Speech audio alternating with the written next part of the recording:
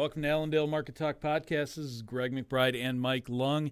Mike, we just finished up with the July WASDE report, and kind of a snoozer, except for the wheat, which was better than expected. So let's talk our way through it, and let's kind of give a little bit of speculation of what we expect these markets to do between now and the next WASDE report, because let's face it, that's where we start to get some actual yield data or yield estimates from the USDA. So let's start with the corn. What happened here in the corn? Yeah, so the corn, beans, everything, you had really a very neutral report, right, within expectations. And like you said, unless it was wheat, really didn't see much that we were not expecting. You saw the old crop drop down to just over a billion bushel carryout. New crop 1.436. So you had some good numbers, and trade really didn't seem to care whatsoever. You had the market just kind of back off once it came out, and slowly recovered into the end of the day. And we saw some fall through initially here today, but really nothing big in the way of the WASDE report. Well, and you talk about a little bit of a recovery, and if you look at what we did last week, as we came out of that 4th of July weekend, we gapped lower on the corn, the beans, and the wheat, and we spent the better part of last week really just kind of sliding further in corn and maybe a little back and forth on the beans, but we have not gotten back into those gaps yet. I mean, we left sizable gaps on the corn, and then a minor gap on the beans, but we haven't gotten to the point where we're even working on filling those gaps. Is it possible that we could leave these gaps open for months, years down the line, like we've seen in the past, when you start to look at continuous charts? Yeah, it's entirely possible. It's something we've seen in the past, and most likely we'll see in the future. In 2008, you saw a gap left on the way down on the December of 2008 chart around 580 that came close again, filled back up, but never quite did. I think exactly it was at about 580 3/4. The market came back to 579 3/4, and then fell from there. So never quite filled up the gap until we got to that 2011 time frame. But it is entirely possible that we leave some gaps on this chart and find some way to target it later on. Yeah. Well, I mean, just at the end of the day here, and speaking specifically to corn, we essentially all we did was get back to that limit down day close in corn from last week. So, I mean, we really haven't gained anything back just yet, despite being up, 15, 16 cents yesterday or whatever it was. What's your thought as we move forward into the remainder of pollination and we start to look at the August WASDE? Any inclination just in talking with your customers as far as where yields fall this year? I know it's we don't know where it's at, because there's some areas too wet, some areas too dry. There's no such thing as a perfect stand out there, or at least if there is, it's very few and far between. What's your thought as we go towards this August report on where we come in on the first yield estimate from the USDA? Is it going to be higher or lower? At this point, I don't know if they do anything.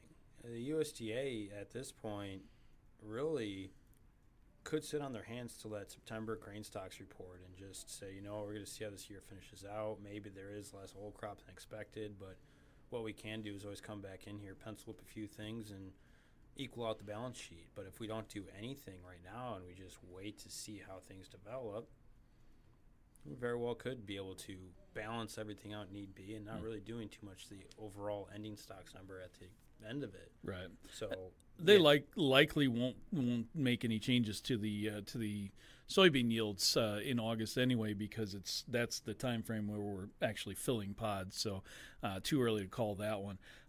You look back on these July reports, and you're coming off of the acreage report, you're coming off the grain stocks report at the end of June, and there seems to be this misconception that USDA is going to come in and adjust yields. that's just not the case. I mean, it's been, you know, in the last 10 years, they've only come in and changed it in 2012, and that was, you know, for obvious reasons with it being as bad of a drought as it was. But they don't typically come in and make changes on the July contract or the July report. So why there's that thought process of, oh, it's got to be 2% lower, 5% lower, whatever the thought is. It's pretty safe to say the USDA doesn't make many changes on that. Now let's talk specifically about this wheat market, and you're dealing with two separate entities here. Obviously, you've got winter wheat in the Kansas area, and then in the Eastern Belt, you've got, which is harvesting or about halfway done with its harvest. But then you've also got this spring wheat, which is it seems like a complete disaster. We're talking 16% good to excellent. What's your thoughts on this market with what we saw as far as the USDA dropping the overall spring wheat production further than what everybody had thought? Is there potential for seeing a run back to double digits as far as the spring wheat goes, $10 or above? There's potential, and I'm reluctant to say a whole lot on spring wheat only because the thing that everyone should be very well aware of is how illiquid that market is. Should it be up there? More than likely, yeah. You have a low supply, you have a really poor crop, and just from a pure fundamental standpoint, yeah, you're running into low supplies, and that Minneapolis contract is directly what is affected by it. So you should.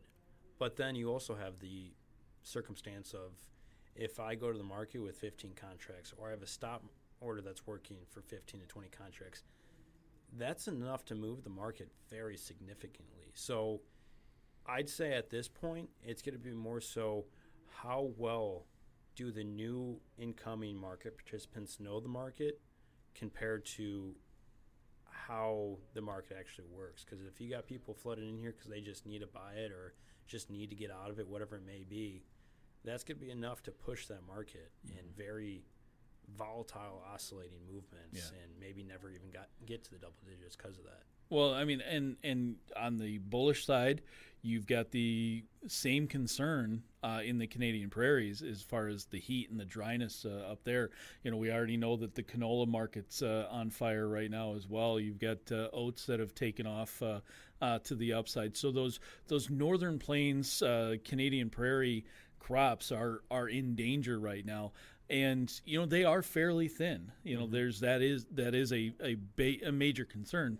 And then when it comes to, you know, obviously, whether it's the winter wheat having good yields coming out from what we've heard, or whether it's Russia or the Ukraine with their crop, you know, as we start to look forward, that's all stuff that can put pressure on the spring wheat. And with it being as illiquid as it is, a lot of times, doesn't matter how bullish that is, if we're getting slammed on the winter wheat side of things, a lot of times it can weigh down the spring wheat. It's not going to go off and necessarily do its own thing for very long. Mm-hmm. So. Yeah, a lot of cross. What's even the word I want to find? The cross resistance that's going to come into play there. Yeah. Just complex movement. Now, when you look at the charts, do you have any? And this, we can go back to corn, we can go back to beans. You can look at the wheat, whichever one you want to pick. Just pick one as we close things out here, and let's talk about where we're at and where you see support and resistance in one of these markets. And I'll let you choose which one. Yeah, so let's go first with the one that's seemingly been the most confusing, which is the beans. You got these beans sitting, and they finish about unchanged for the day, but they're still sitting just around that midpoint of the $13 mark. And your obvious big support and resistance could be $13 and $14. You got your century marks there. But the biggest, I think, factor at this point is what the funds are going to be doing. You have volatility that's absolutely through the roof, making options extremely expensive. So those movements are going to be the big ones. At this point, I'd say if you're watching this thing break back, it could get very violent for that very low liquidity movement that we've been seeing. But past the $13 mark, you got a pretty easy swing back down to that 1180 potential. And really, with what our limits currently are, that's within a 2-day movement for us. So I'd say at this point, even if you are looking out of the money and looking at options either way, because you have such wide swings that can take place here, finding those out of the money options, maybe you're not using a ton of time value, could be a very good way about going about it, because the risk is just so substantial at this point with how quickly it can move. So that's what I'd be looking at here. And if you guys have not got signed up yet for more information, we have our snapshot with a very special promotion going on right now of $1. And it also gets you our conference series, which is going to be grains and weather with Drew Lerner. Both recorded. Will be out at the end of the month. But get signed up for $1, and that is included. If you guys have any questions, please call Zach, 800-262-7538. But today for Allendale Market Talk, this is Mike Lung, Greg McBride signing off. You guys have a great one.